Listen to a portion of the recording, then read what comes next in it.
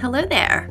I'm Jackie Pang, your host, and this is A Quiet Divorce, a modern tell-all about my personal divorce journey and how I rebuilt and got my life back. This podcast is for all women that has ever been in a relationship, marriage, or went through a divorce.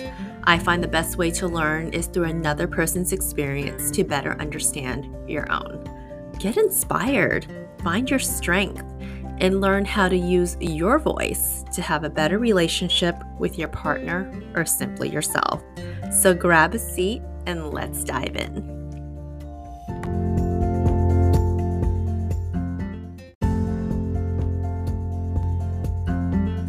Hello, and welcome back for another episode of A Quiet Divorce.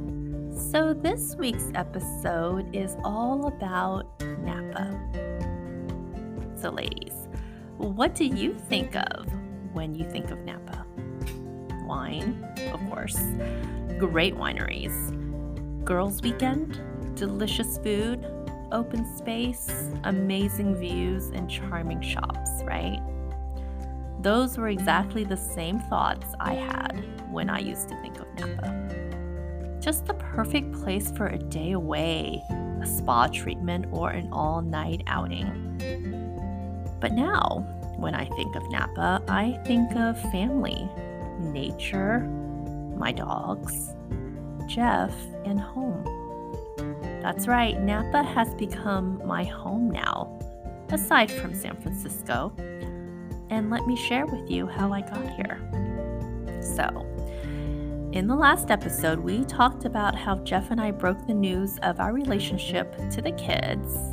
And in this episode, Jeff and I decided to finally move in together. And again, back to everything happens for a reason, and timing is everything. Right, ladies?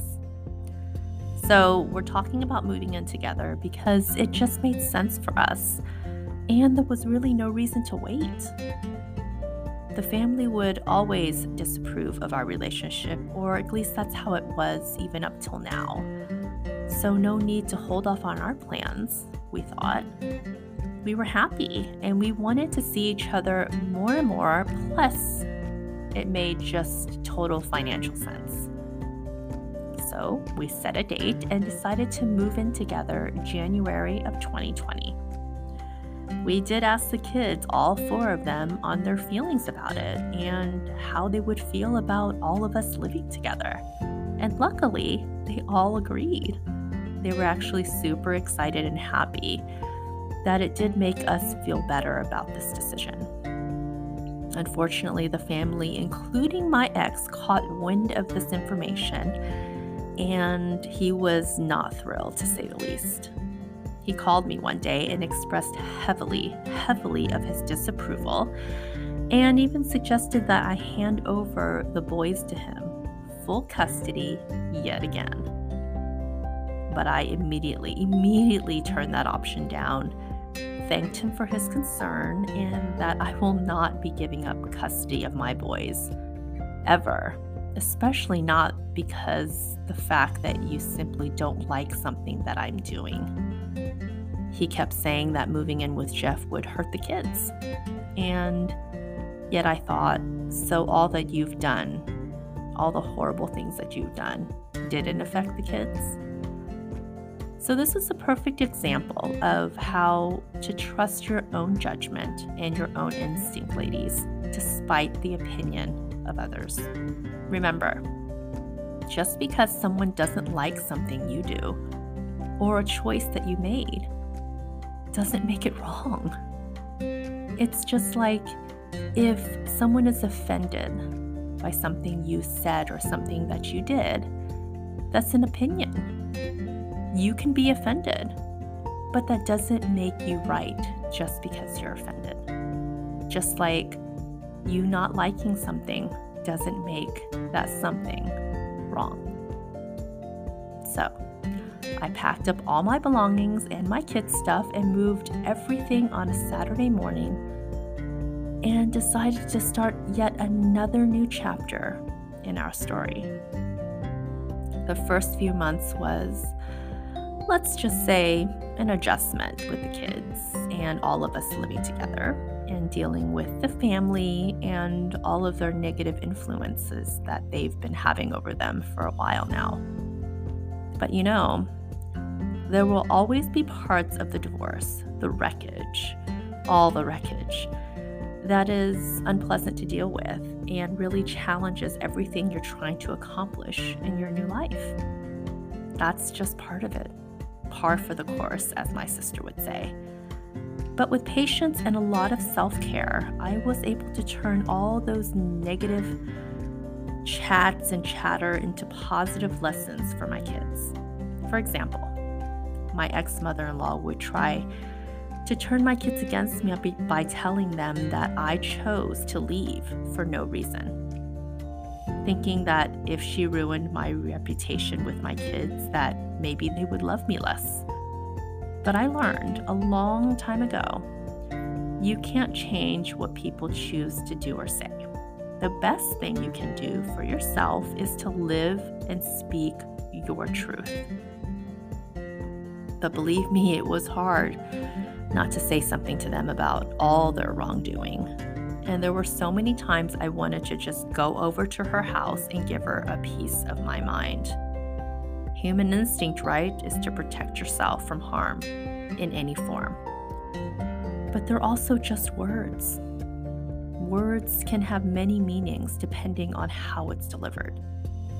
And remember this, don't ever underestimate your own influence and your power to change any bad press that's being told about you, true or not. So I decided to take matters into my own hands and simply talk to my kids every day and reverse the negative influence into positive logic and understanding. Eventually, your kids will see through it all.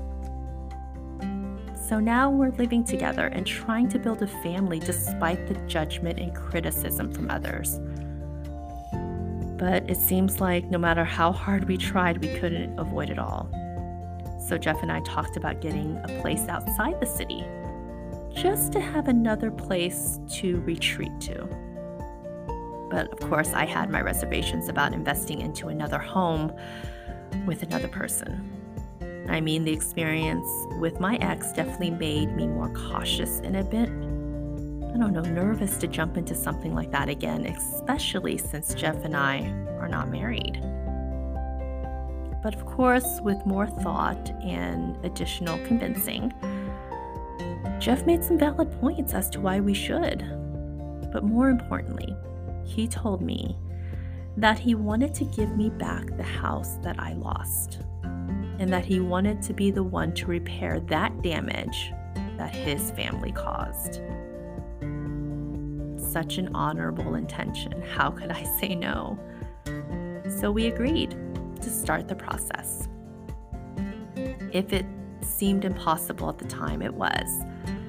Looking for a house and just doing everything from the beginning again seemed almost impossible. We started looking and didn't come up with anything that we thought would suit us. So a year later, we decided we were at the point where if we didn't find something soon, then we would just put it on hold. I almost gave up. But then there was this one last house that we wanted to see before we would officially give up and accept that Napa might not be the place for us. Then of course it always happens, right, when you least expect it. And when you're just about to throw in the towel, here comes this house, this amazing retreat in Napa. A little off the beaten path, but totally worth it. As soon as I saw the house on our drive up, I immediately knew this was our house. And it felt so right. It felt so good, knowing that this was so different from the first time. So we made an offer, just like that.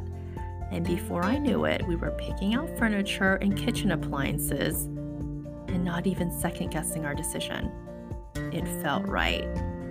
So now we spend our weekends in Napa with our kids, enjoying nature and the peace in knowing that this was my house, our house, Jeff and I together, building our family and living on our terms. So I will leave you guys with this last thought. Never make a decision about your life based on someone else's opinion or insecurities. If they cannot support your happiness, ladies, then they simply do not belong with you. Oh, so the time has come. The end of season 2. We are at the end of my divorce journey, but the rest of my story continues, as does yours. So next week will be the recap of season 2. Thank you so much for supporting me and following me on my journey. I really hope my story, my divorce, my lessons have helped or inspired you guys in your own individual journey. Whether my story has entertained you the last 8 months or given you another perspective, I am so thankful for all of you. And we will continue with more discussions, more topics, more talk, and lessons in season 3. On that note, we will continue next Friday on the recap of season 2. Until next week, bye for now.